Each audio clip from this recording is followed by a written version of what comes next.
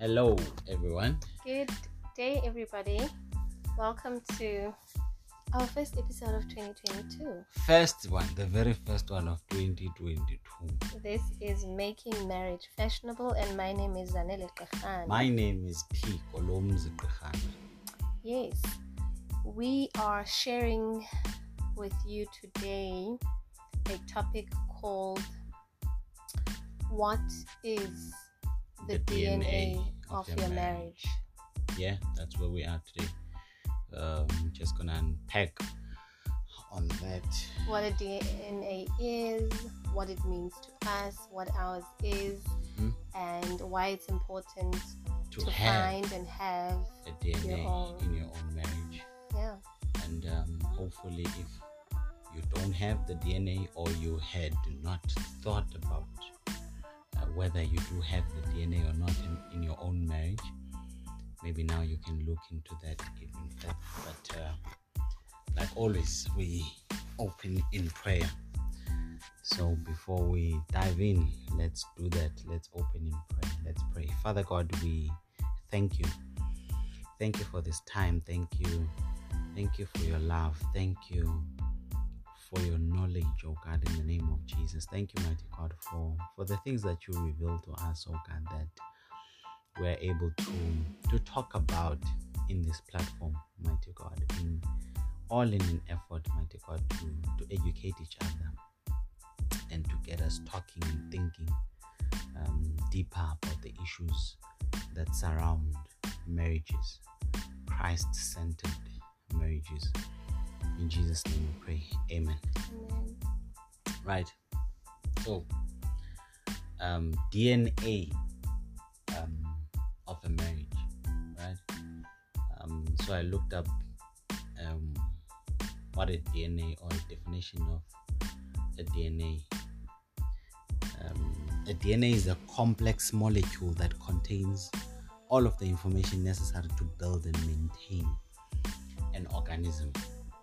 Right, that's the definition I found of a DNA, and I think that I like that definition. That's a proper definition because I was caught by those two words, build and maintain. Yeah. All right, because you need to first build a marriage, and then after building a marriage, you need to maintain it. a marriage. Yeah. All right. Now the DNA is your building blocks. So what is your marriage made of, right? Okay. You had your own definition. I did. I found one that says DNA is the material that carries all the information about how a living thing will look and function. Yeah, so for instance, the DNA in humans determines such things as the color of your eyes, how your lungs work, etc. Yeah. Okay. All right.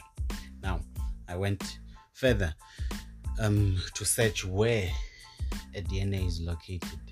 All right. Now it says that most DNAs are located in the nucleus of a cell.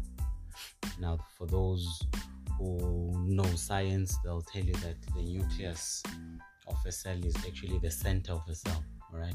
Nucleus is the center of a cell or a center of an atom. All right. So a DNA is found at the center of a cell, which then means that a DNA of your marriage needs to be the center of your marriage. So what your marriage is built around, right there becomes the DNA of your marriage. Wow. Okay. Hence, we even in our podcast we always advise about Christ-centered marriages. Yeah. Because Christ is the center, or Christ should be the center of your marriage, in order for you guys to establish communication or proper communication, in order for you to draw from the source that is Christ. Because remember, a marriage, we say that marriage is God's institution.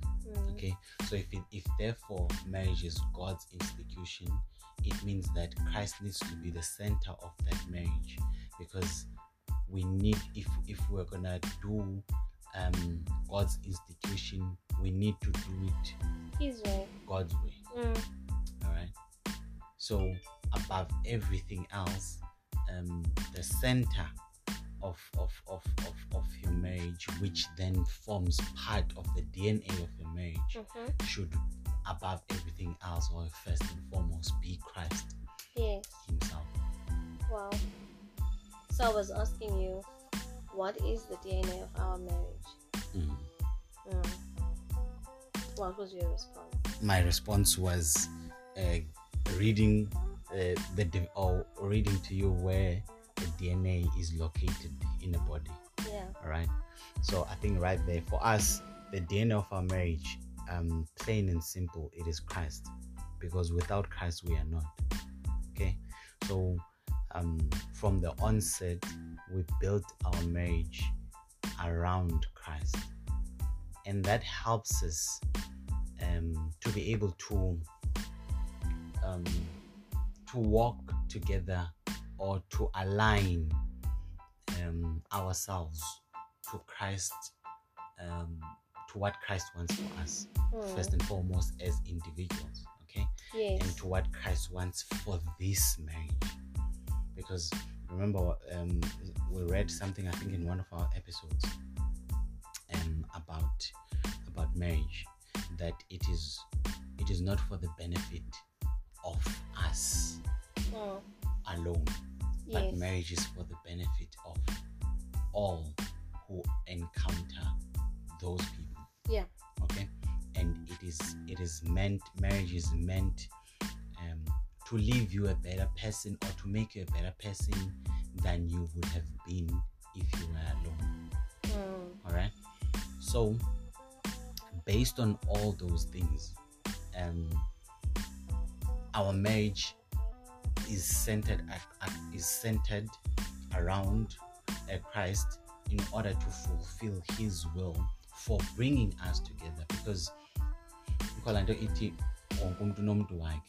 you know, Yeah. and God brings people together for His own benefit, to expand His kingdom. All right. So the minute we think into this marriage is only for us, then I think we would have missed the mark of what God has in store for us, or has planned for our marriage. Your marriage is not only for you. I like that it is there to bring good to others, or to bring something out of others, or to ignite something in others. So I guess that particular DNA is there so that the intent of the marriage can be fulfilled. Yes. Right? 100%. Okay. All right. I'm learning too. He's my teacher today. and there will be other things, you know, that add to what the DNA of your own marriage is, like the finances, how you structure your finances, or how you do, or the hedge that you put around your marriage in terms of protecting it. Those, I think, all those things, they form part of your DNA, because remember, how we do things will be different to how another couple does so that all those things that they've put together, whether knowing or unknowing, they form part of the DNA that they want. We spoke earlier about Ilando, a blueprint. Yeah. You see, which is in line with let DNA Siteta. I was saying you might see a building from outside and look at it and say, wow, that building is beautiful, it's tall. Yeah. Right? But if you were to, or if you wanted to buy that building, then you would not only need to look at the outside of the building, but you would need to get then a blueprint of the building, which is the plans of the building, so that you can see where the pipes are going, or how deep the foundation of this building is, when this building was built. So how old are the pipes, that are running through this building. So all those things, they form the part of a blueprint of that building, which is a very crucial information if you want to now own that building, right? So it went, what I was aligning law and tomb is to say that, sometimes we look at imitshato yabantu and say, oh wow, they've got a beautiful marriage. Okanye we look at something good that another couple does and we want to take it and mimic it. Mimic is not a good thing. Mimic is not a good thing because you are then seeing the outside of the building. You do not have the blueprint. You don't know how those people do umchato wabo in order for it to be this beautiful building that you saw and love. Or perhaps you'll see a door and love it and you want the exact same door, but the building that you have or are building is not designed to carry that kind of door. Yes. So it's important to look and learn, adapt, and see how it can work for you in your own marriage. In your own marriage, not want what they have and take it as it is run with it, because it's not gonna fit in your own marriage. You see, so it's important, even if you see something good in a couple or in a marriage, yes, walk with them. Don't just take that thing and use it because we say wrong without knowing to babona by seven. So the walking with the couple that you are admiring, it helps in the sense that once you walk closely with them, then you will be able to ask questions into about, hey guys, how do you do that? How do you do that? And that's a study. It's a study. I mean, and just like we study animals or sharks and want to understand how they perform pansquamans at different temperatures, and I believe that's what one should do even in marriage. You must look at marriages of people that have been in existence for whatever number of years and see and try and study. How did you survive? How did you see, you are then tapping now into the blueprint of that marriage, because now you are looking at the design of it. How did they handle certain pressures? How did they what material did they use for their marriage to last this long? So that is what I'm taking from this, is that is why it is important to understand what your blueprint, right? Or what the DNA of your own marriage is. So that you know exactly what will fit and in what your will own, not. In your own marriage. Just like we were reading now that it determines the color of your eyes, the DNA. A certain color on my hair.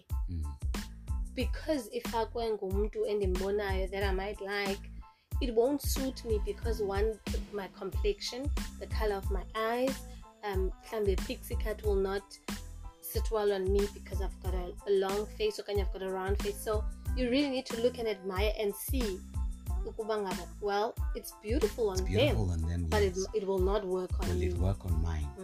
Because the dynamics are different. Very different. Another example I want to make. You spoke to me about something you were saying they were mentioning how they had to turn down funding.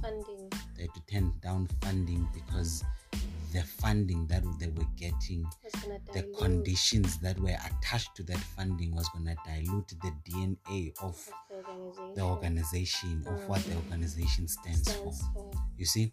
Now, if you don't know what the DNA of your own organization, which is marriage in this instance, is, then it means that you will be diluted by all these things that you are taking from everywhere else. Which then when you are building umchato wako and you are destroying umchato wako because you are diluting umchato wako ngezinto that are not meant for you, basically, for your own marriage. Wow. Sure. Yeah, man. Thank you so much. I think that's that's all we wanted to say for this episode. Understand the DNA of your marriage. There we go. Thank you so much for listening. We pray and hope that the conversation that we've had will spark more conversations around multiple homes of everyone that gets to hear this message. And let's get talking, fam. Definitely. Cheers. Bye.